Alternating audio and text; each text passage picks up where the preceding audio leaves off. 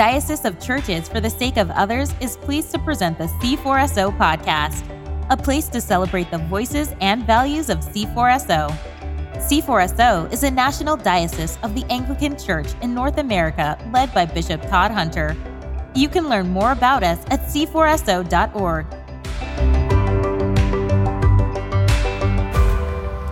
Welcome, everyone, to the inaugural episode of the C4SO podcast. I'm your host, the Reverend Ben Sternke, and I'm here today with my friend and our bishop, Todd Hunter. Hey, Ben, great to be with you. It's so great that this day has finally arrived. I think you and I talked about this months ago and then had to put it on hold because of COVID, and I've been thinking about this for a while, so I'm glad the day's here. Yeah, me too. I'm really glad that we can get this project kicked off the ground. We're starting this podcast to, as the tagline says, celebrate the voices and values of C4SO.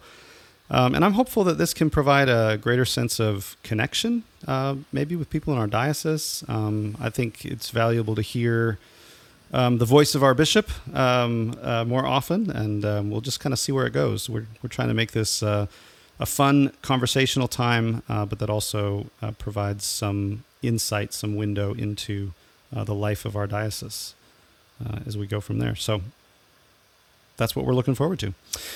Just a couple things to mention before we get started with today, the content for today. We'd love to hear from you if you have questions or comments. Maybe we'll do some Q&A episodes in the future to cultivate some dialogue. And we want to make this podcast kind of a helpful point of connection for you, our listeners, people who are part of C4SO or interested in C4SO for any reason. You can email us at connect@c4so.org if you're interested in interacting in any way, ask a question, etc. And also, before we get to our conversation, if you are a member of C4SO clergy and you're listening to this, make sure to register for C4SO Together, our online clergy gathering that's coming up on Wednesday, September 30th from 11 to 12:30 Central Time. Bishop Todd's going to be speaking with us about cultivating the values that connect us and answering questions afterward. So you can register for that at c4so.org/events. And also for clergy and anyone interested in the life of our diocese, you can save the date for our virtual diocesan convention that's happening on November 14th, and we'll get more information to you soon about that. All right, so today we're starting this whole podcast is starting with a bit of background as to kind of C4SO and where it came from. And today we're going to primarily hear from you, Bishop Todd. Hear some of your story and hear you share some of the vision and values of C4SO over the next few episodes. But today it'd be great to just focus on your story. To a lot of the DNA of C4SO is obviously rooted in you and your story and what God has done in your life. And so I wondered if we could start there. You did not grow up as an Anglican or in the Episcopal Church or, anything like that. Maybe just sketch for us, for people who are not familiar, a little bit of your spiritual background. Give us a feel for the faith tradition you came out of. Yeah, there's an interesting little side story that my wife, Debbie, actually did when she was really young grow up in the Episcopal Church. Her dad was in the Marines, and so she has a typical, military kid story of moving around the country, and her parents would take her to the chapel on the bases, which I guess normally were Episcopal. So she actually has like those little pins you used to get from Sunday school, where, you went to all the classes or whatever. So it's just kind of a funny story because she basically grew up unchurched, but when she was little, she was actually baptized in an Episcopal church. So she was sort of prophetic, way ahead of me. Yeah, the full circle here. So I obviously I talk about some of this in my book, The Accidental Anglican, but I think the things that someone would want to know to understand me and the vision and values and worldview and kind of style of leadership or whatever that I've come to at, my now advanced age of 64, is I would say I grew up in a culturally Christian home. Okay. We were United Methodist, but I don't remember ever hearing like gospel terms or whatever, or biblical terms. I do believe my mom, who's now deceased, had a genuine, real faith in God. She was the head of the Sunday school program at one point. I remember when I was a little kid, like when I was like maybe, I don't know, second, third, fourth grade, she was head of the Sunday school department. My dad, unfortunately, was a sometime alcoholic and a compulsive gambler. And I remember these old ladies, again, I'm really young. I'm 8, 9, 10 years old. I remember these old ladies used to drop off groceries on our front porch, and I would just wonder, what the heck? Why are these people, like, we're normal people. Like, why are people giving us groceries? Yeah. But I didn't know my dad's gambling at the time. I didn't realize it till I was, a few years later. So what I remember from that Methodist church is, as was typical in the 60s, back up a bit. So, mid 20th century, German liberalism is becoming popular and sort of higher criticism and all that. And so, of course, it starts coming into the American seminaries. So in the 60s, in mainline churches, there were a lot of sort of classical liberals, but the pews were still like, just think of an Orthodox, almost pietistic Methodist church. Yeah. So when I think about my upbringing, I literally think of really pious, really lovingly beautiful old ladies that were my mom's friends who helped care for her. So in the middle of that, now fast forward, and I'm a teenager. I'm in high school in Santa Ana, California. The Jesus Movement is breaking out literally down the street, like 2 miles or something from my high school. In Costa Mesa, California, at Calvary Chapel, the Jesus Movement is breaking out. So I'm not kidding, Ben. Every Monday when we went back to school, we'd find fallen friends who had given up sex, drugs, and rock and roll and gotten saved the weekend before at some Jesus, concert or something. Yeah. And I really didn't get it. I mean, I was not a good person. I was not a good kid. I just couldn't realize why anybody would give up sort of the culture of the late 60s and early 70s to go be a Christian. Yeah. But lo and behold, now fast forward a little bit, I'm in college, I'm playing baseball, and one of the kids on the baseball team, he was a part of one of the Jesus Movement churches, Greg Laurie's church in Riverside, California, for those of you who know Greg. And he just kept bugging me to go to church, and finally I just said to Debbie, who, her and I were living together, which shows you at least some point of the state of my heart and mind. I just said to her at one point, God, let's just go to church. I mean, like, what could happen? Let's get this guy off my back. He's just bugging me every day. So we went to church, and it was just what you would think of as the Jesus Movement, long-haired surfer types, leading the service, and some, for the early 70s or mid-70s, cool Christian band and a cool presentation of the gospel. And lo and behold, Debbie and I got like radically saved that night. Wow. The first night we went to church. Wow. We practiced what's now called secondary celibacy, until we got married. Yeah. And that's just kind of a funny example. I remember having bumper stickers that said, God said it, I believe it, that settles it. Or right. I think I had a Jesus Lives pin on the back of my ball cap or something. We're sort of head over heels, convinced about Jesus. Yeah. Did that, I'm curious about, it's a story that gets told a lot. I heard the gospel and I just believed it. Yeah. I don't know if there's something about what you saw there or something about the way it was presented, or do you just attribute that to, the Holy Spirit must have been at work in my life because I had a complete change of heart. Yeah, I guess I have sort of an existential, experiential reaction to that. And now, as kind of an amateur missiologist, I have another reaction. So the first reaction was, I think I was just hearing the gospel for the first time in a way that I could understand it.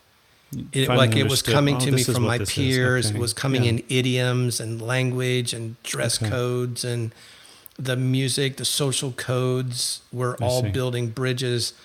And I think that kind of sociological thing gave it a plausibility structure. Do you know what I mean? Like, I wasn't hearing apologetics. Like, it just went out of my mind. Josh McDowell was totally famous when I was a kid. Yeah. But I wasn't hearing, it wasn't so much that I was hearing apologetics in Josh sort of style. I'm sure there was some apologetics in the sermon, but I think it was more like, wow, these are my people. These are normal people. These aren't the freaks I thought they were going to be. Yeah. And they apparently really love Jesus and are trying to follow him. So that's, I think, what explains it on more of an experiential level. Okay. When I look back now, though, as I said, as sort of an amateur sociologist of religion, amateur missiologist, is I think that my Methodist upbringing did create a plausibility structure in me that allowed me to hear the gospel in my own terms. See what I mean? Like I wasn't radically unaware of church. I wasn't radically unaware of the concept of God or morals or ethics. Yeah. I just had set it aside because I wanted to be a kid of the 60s and 70s. You didn't see how these two things lined up or matched. Yeah. But, maybe at that event, it was more like, oh, maybe these things can coexist in a sense. And it just sort of gave you, that's fascinating that the kind of the culturally Christian home maybe provided the backdrop that made it possible for you to hear the gospel at that meeting. And as I said, Ben, I've often thought of those old ladies. Now, they probably were about my age now, but as a little kid, they were almost like grandmother types. So I mean that with a lot of love and affection. Yeah. And I feel like they probably have no idea, but they created a plausibility structure in me of the goodness and love and generosity that there is in the kingdom. And it was only 7 or 8 years later that those inadvertent seeds were watered and then, bore fruit. Yeah. Beautiful explanation of that. So where did you go from there? So I was 19 when I got converted. So that I would have been about a sophomore in college. I was pursuing being a professional baseball player. Right around the same time I got converted, I realized that I was not going to make it. The scouts told the coach that, frankly, I was just too slow. That was my thing. I just didn't have good enough speed for, at the time, contemporary professional baseball. Now the primacy on speed's even way off the chart in every sport. So I had other things going for me, but I was not going to make it. And so then I began to wonder, well, what am I going to do with my life?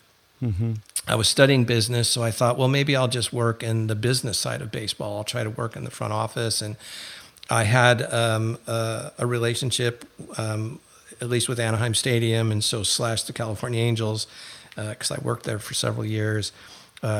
Our team had a relationship with the Angels, and so I thought, well, I'll just see if I can work the angles and, try to work for my local team. But then somewhere along the line, I started feeling these first little inklings towards, quote, ministry. Okay. And what happened was within the first, and so many years ago now, I don't remember for sure, but it feels like within the first weeks of being a Christian, some Christian friends said to Debbie, some new Christian friends, hey, why don't we start a midweek Bible study? We thought, okay, great. Again, all these sort of cool young kids, we'll start a Bible study together. And we wondered, well, who's going to teach? And they said, well, we'll just sort of share it. But Todd, why don't you go first? So again, I'm 19 years old. I have no idea. I think I might have owned Matthew. I think I might have went and bought Matthew Henry's 1-volume commentary on the Bible. And I think I bought Haley's Bible Handbook because Chuck Smith used to recommend that as like the gold standard for, Bible background stuff. I mean, I don't know what other books I could have owned, but those two. And, prepared this little Bible study. And when it was over, everybody said, oh gosh, Todd, that was so great. Why don't you just keep doing it? Okay. Now I had no idea, honestly, Ben, I didn't even think of myself as smart. Honestly, I barely graduated from high school. The only reason I got to go to college was because of baseball. And academics did not come easy to me. I never would have thought of myself as an intelligent or smart person, meaning I would have never thought of myself as, quote, a teacher. And now for 46 years, everywhere I go, people have said to me, wow, Todd, you're just, you're such a good teacher, or such a good communicator. Well, I now realize it was just an absolute flat gift of the Spirit that I had no idea would ever come to me. So that was a real turning point for me, and I think started leading me towards maybe doing ministry. So I graduated from college. I went to Calvary Chapel's sort of preparatory school for ministers called Calvary Chapel Bible School. There I became aware of John Wimber, who was the founder of Vineyard Churches. And somebody suggested to me, you ought to go talk to him. He's a real expert in church planting, and if you're going to go plant a church, you should go talk to him. So I went and I met him, and I remember being in his living room that afternoon, and he was just, he'd grown up Quaker and so was a dispensationalist, but was beginning to experience the things of the Spirit. And I remember after a couple-hour conversation in his living room, he looked across at me and said, I don't know if I'm right about this, but I feel like the Holy Spirit's telling me to ask you to come do a church planting internship with me, and I'll send you out. And I was such a little Jesus freak. I remember driving from his house back up to the mountains in California where the Bible school was, thinking, heck no, I'm not going to go do a 6-month internship. People are dying and going to hell. I want to go start my church. Like, are you kidding? I don't have 6 months to waste. Jesus could come back in those 6 months, right? That's what drove us back then. Is that Jesus could come back in those 6 months. Like, heck no. And I remember I got back up to the San Bernardino Mountains to our place where we were living. And I, for the first time, heard the Holy Spirit speak to me and say, no, you are going to go do that. So I went and I did my church planting internship with Wimber, late 78, early 79. By later 79, we moved across the country to a city we'd never been to in our life, did not know one person, drove across country in our little Honda Civic to a little town called Wheeling, West Virginia. Oh, yeah. And it was at the time a Calvary Chapel. Okay. It was either the second or third Calvary Chapel east of the Mississippi, so it was really early on. Yeah. And it's still a lovely church. It's now 41 years old or something, and still a church, I think, of about 1,000 people. And I often marvel, Ben, because people listening to this will know that C4SO has an emphasis on church planting. Yeah. And I often marvel that church, which was just like boyish fun, girlish fun. We were kids. I was 23 years old. Yeah. And we were just having fun. And now I think back over 40 years and just think, man, we could never count the acts of kingdom goodness that have been done in that congregation through 40 years.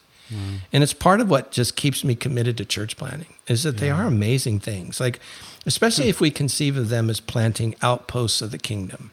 Yeah.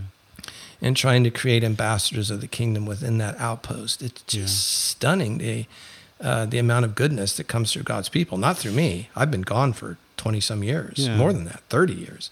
But that church carries on, and it's amazing. A seed was planted, not just starting institutions that can persist, but a kingdom seed was planted that continues to bear fruit long after you have been investing in it, specifically with your time.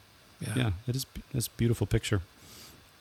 So planted that church, and that's part of the question I want to end with. So, but I'll give you a preview of it now. But the question I want to end with is what it relates to this of just what are the things that God has done in you, in your story, that you most want to pass on to the people and the clergy and the leaders of C4SO and this diocese that you lead now.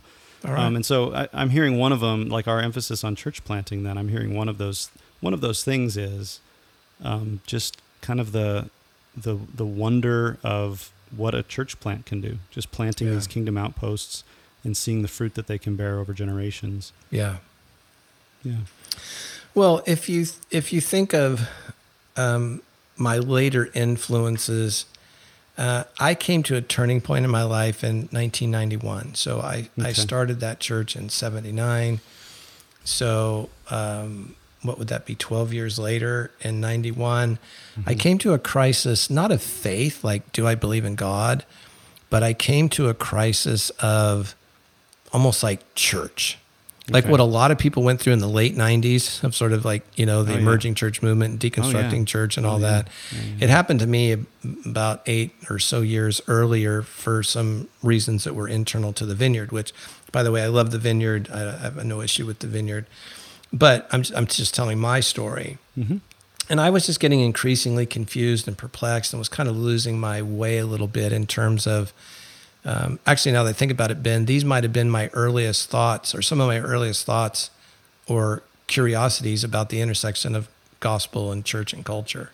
Okay. I think that's what I was losing my sense of. So I was at that time the senior pastor of the big megachurch in Anaheim, or the senior, I don't remember my exact title, but I was running the church while John was running around being his famous self, and I mean that with tons of affection. Somebody needed to run the church in Anaheim. So I was running the church in Anaheim on John's behalf. And so I left, went back east again to Virginia Beach, Virginia, and just made a couple of vows that I knew I needed to get educated. So I enrolled in seminary. I knew I had to work on my own, for lack of a better word, brokenness. I just remember the Holy Spirit saying to me one day, look, Todd, you can't blame these people or what's happening in the vineyard. You have to own your response to it. And that was the first trigger for what I now know as spiritual formation or spiritual transformation was, how do I own my mental, emotional, social reactions to something I'm troubled about? So I did a little bit of therapy, not much. But in the midst of that, I discovered Richard Foster, who I knew because Wimber had been a Quaker and Richard's a Quaker. And I'd had Richard come speak to one of our big vineyard conferences. And so I just knew his name, and I happened to have on my bookshelf his book, Celebration of Discipline. I didn't know where else to start, so I picked it up. I think by the early 90s, some of Richard's other books, like Streams of Living Water, or something else was out.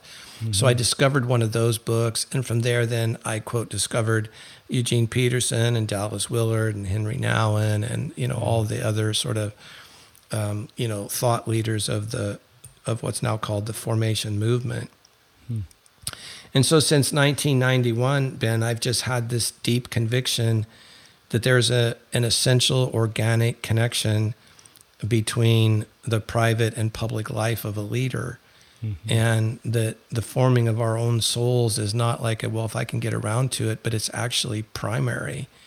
Like we all say we like Jesus. Well, then I suppose we should listen to him when he says it's out of the abundance of the heart, the mouth does speak, or actions flow, or attitudes flow.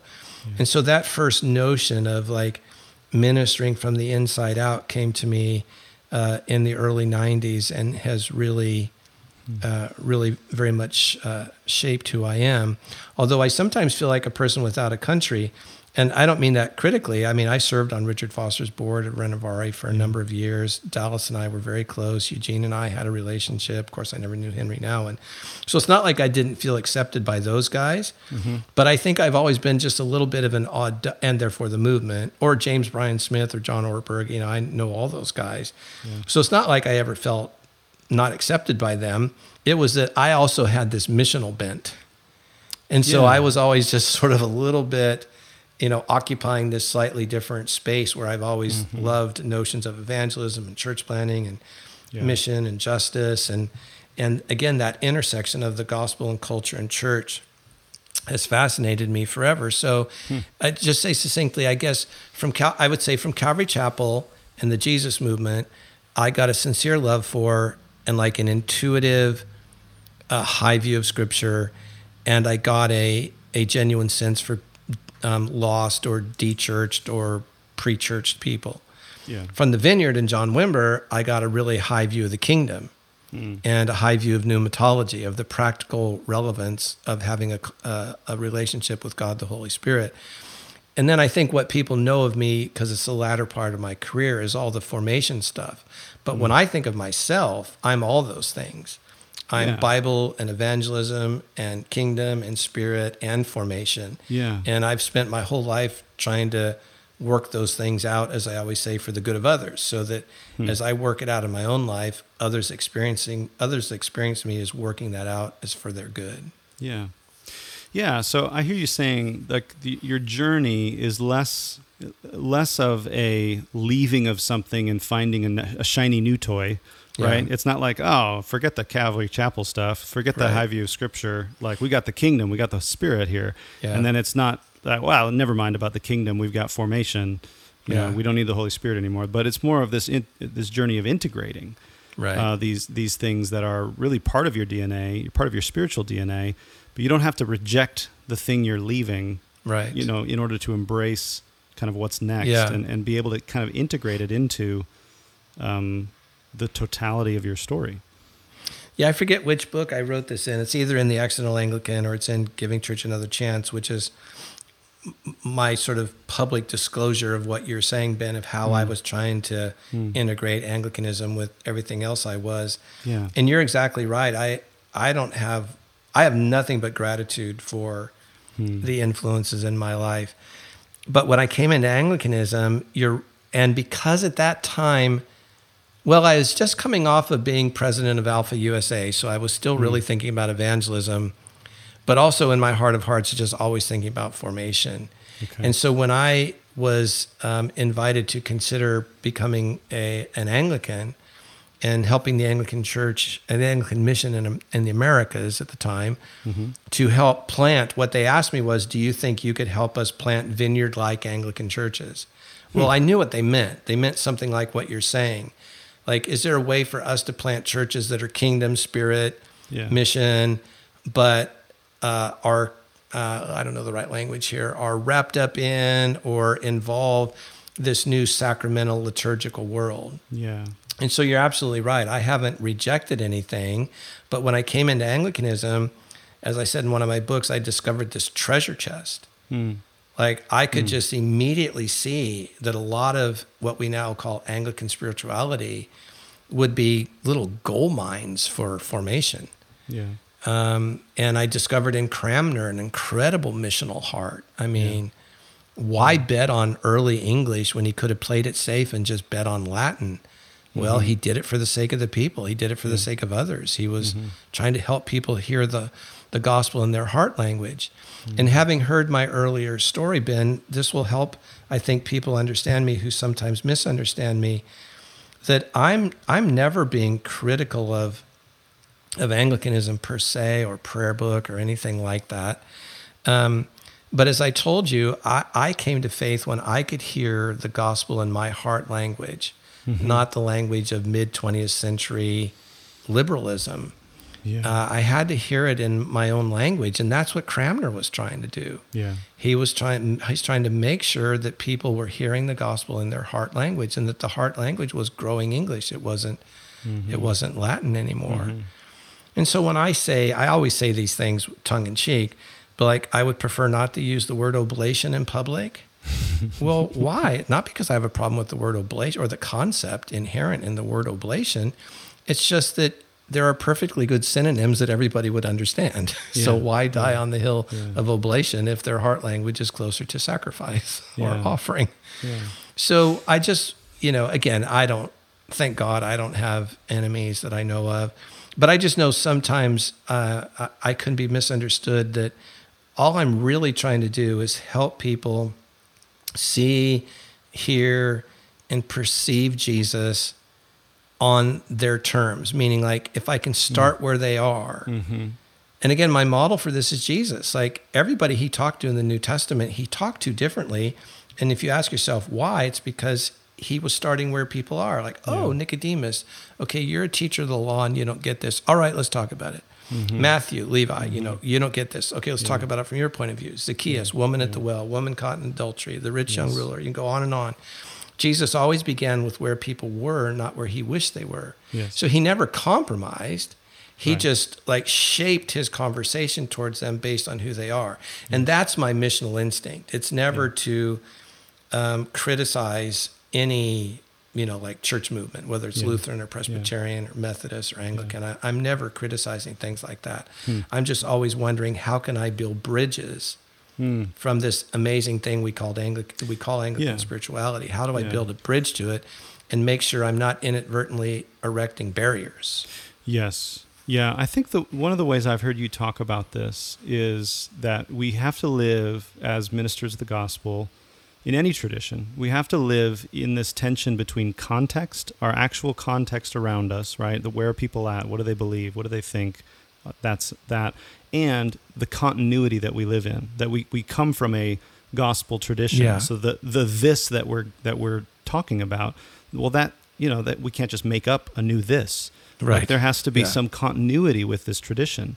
And the gospel comes to us as a tradition. And so there's this, this tension, that we have to live in. And so I think you're describing, I think, helpfully, the ditches that are easy to fall into. The context without continuity ditch is one where we'll just, do whatever dog and pony show it takes to get people in here and hear the good news about Jesus, and, Right. Yeah. but then, the continuity ditch without context is just, we're going to say oblation because that's what Cranmer said, and that's, that's it, Cranmer said it, I believe it, and that settled it, or whatever, nothing against, those prayers, but they were written in the 1500s, 1600s, and so anyway, so that's helpful, Bishop Todd. I think some of the things I'm taking away here are the value that you have from your story, the value you have on integrating all the parts of your spiritual history that have been gifts to you, that God has given you, that God has done something valuable in your life that you want to maintain a connection with and then pass that on for the sake of others. And so all throughout, from the, scripture and evangelism stuff in the early days, the kingdom and the spirit stuff in the Vineyard days, the formation stuff with Willard, all of that kind of thing. And now integrating that into, again, the sacramental tradition, this liturgical, these liturgical practices. Right. I think that's a really valuable thing. Maybe just to end, what would you say to that question I teased earlier? What are, for you, the ways that you've seen God at work in your story that you most want to pass on to the people and the leaders of C4SO? The words that come instinctually to mind are living presence. That it's not just doctrine that Jesus rose from the dead or Jesus is alive, but that he is a living presence to me. One of my favorite prayers is, okay, Jesus, you and me, come on, let's go do our work together. I was doing a podcast for somebody else recently. Maybe it was for Telos. It was me and Mark, the president of Fuller. And somebody asked me a question about maybe how I knit my day together or something. And I said, and this is my way of living out that sort of living presence, is that in the morning, I practice commitment or dedication in morning prayer. Throughout the day, I try to foment presence. I try to foment the conscious presence, conscious manifold, manifest presence of God in my life. I'll say that again. I try to be aware of the manifest presence of God in the people and events of my life. And then in the evening, I practice Ignatian Examine, where I go through the day and I examine where I felt God and consolation and or felt the absence of God and desolation. And I practice that, Ben, because I just think, theology is great. I love theology. I've given away thousands and thousands of books over my, towards the end of my life here, because I just don't have any place to put them. But I just say that to say I've been a constant reader my whole life. I actually love theology. I'm not a brilliant theologian like a Tom Wright or somebody like that. But I love theology. I love Bible. I love church history. I love the biblical languages. I love all that stuff.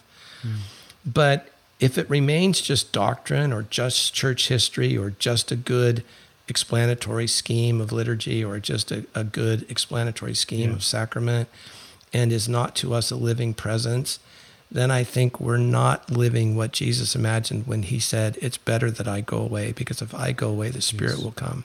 And if the Spirit comes, he'll teach you and lead you and guide you. And if you just think about that whole upper room discourse, those are very relational terms. Yeah. He will lead you. Even just leading is relational. Guiding is relational. Teaching is relational. Recalling everything I said to you. Those are all relational sorts of terms. And I think that's the number one thing that animates me these days is how do I, as a living person, cultivate a relationship with the living God, again, such that the overflow of it is for the good of others. Well, amen. Here's to more awareness of the living presence that we're called to live in, living presence of God among us. Thanks for sharing that with us today, Bishop Todd. That's probably good enough thanks for today. Thanks for pulling this together, and thanks for hosting. This is going to be fun. I look forward to the weeks and months to come. I'm really looking forward to it as well. Yes, we're going to get on the next few episodes get into a little bit of C4SO itself. Again, from you, kind of what's the vision here? How does this connect with your story? All of that kind of thing. Real quick, though, before we go, for those interested in what missional leadership looks like at the intersection of gospel and church and culture, as Bishop Todd said earlier, I did want to invite you to the Telos Collective Intersection virtual conference that's happening this week in just a couple days, September 16th and 17th. Bishop Todd's going to be speaking, as well as C4SO's very own canon theologian Esau McCulley, one of our pastors, Ashley Matthews, who is at Trinity Westside in Atlanta, and honorary Anglican, as I like to call him, David Fish. Yes. Yeah. Our Sacramental Anabaptist or whatever he is. Sacramental Anabaptist, yeah, whatever he wants. Yeah, I don't think he bucks against the honorary Anglican language. Yeah. But anyway, you can still register for that. It's just $39 at teloscollective.com. Anything you want to add to that, Bishop Todd? Other than I love the Telos Collective, and that might sound weird to say because I invented it, but that's not what I mean. I love listening to the speakers. I really do. Yeah. Every year I grow from it. We've had amazing speakers over the last 4 years. Yeah. But I also love the collegial conversations that are spawned by it, both the formal ones and the informal hallway, later on ones. Actually, I just am an enthusiast. I'm like, somebody who loves golf or something. Right. I love these ideas. I love these topics. I love this community we've developed. So I always have a great time there and hope people will come. Yep. Very good. We'll be back next week. Bishop Todd will have you share a little bit of how your story links up with the story and vision of C4SO as it exists today. Folks, if you are listening, I would encourage you to subscribe in your favorite podcast player. Give us a rating, all that stuff they say to do. But I think the best way to share it is just to share it with somebody. Tell somebody about it. Say, hey, did you know my diocese has a podcast? So anybody that you think might benefit from it, we'd appreciate you sharing it. And we'll see you next time. Thank you, Ben. See you next time, everybody. Bye-bye.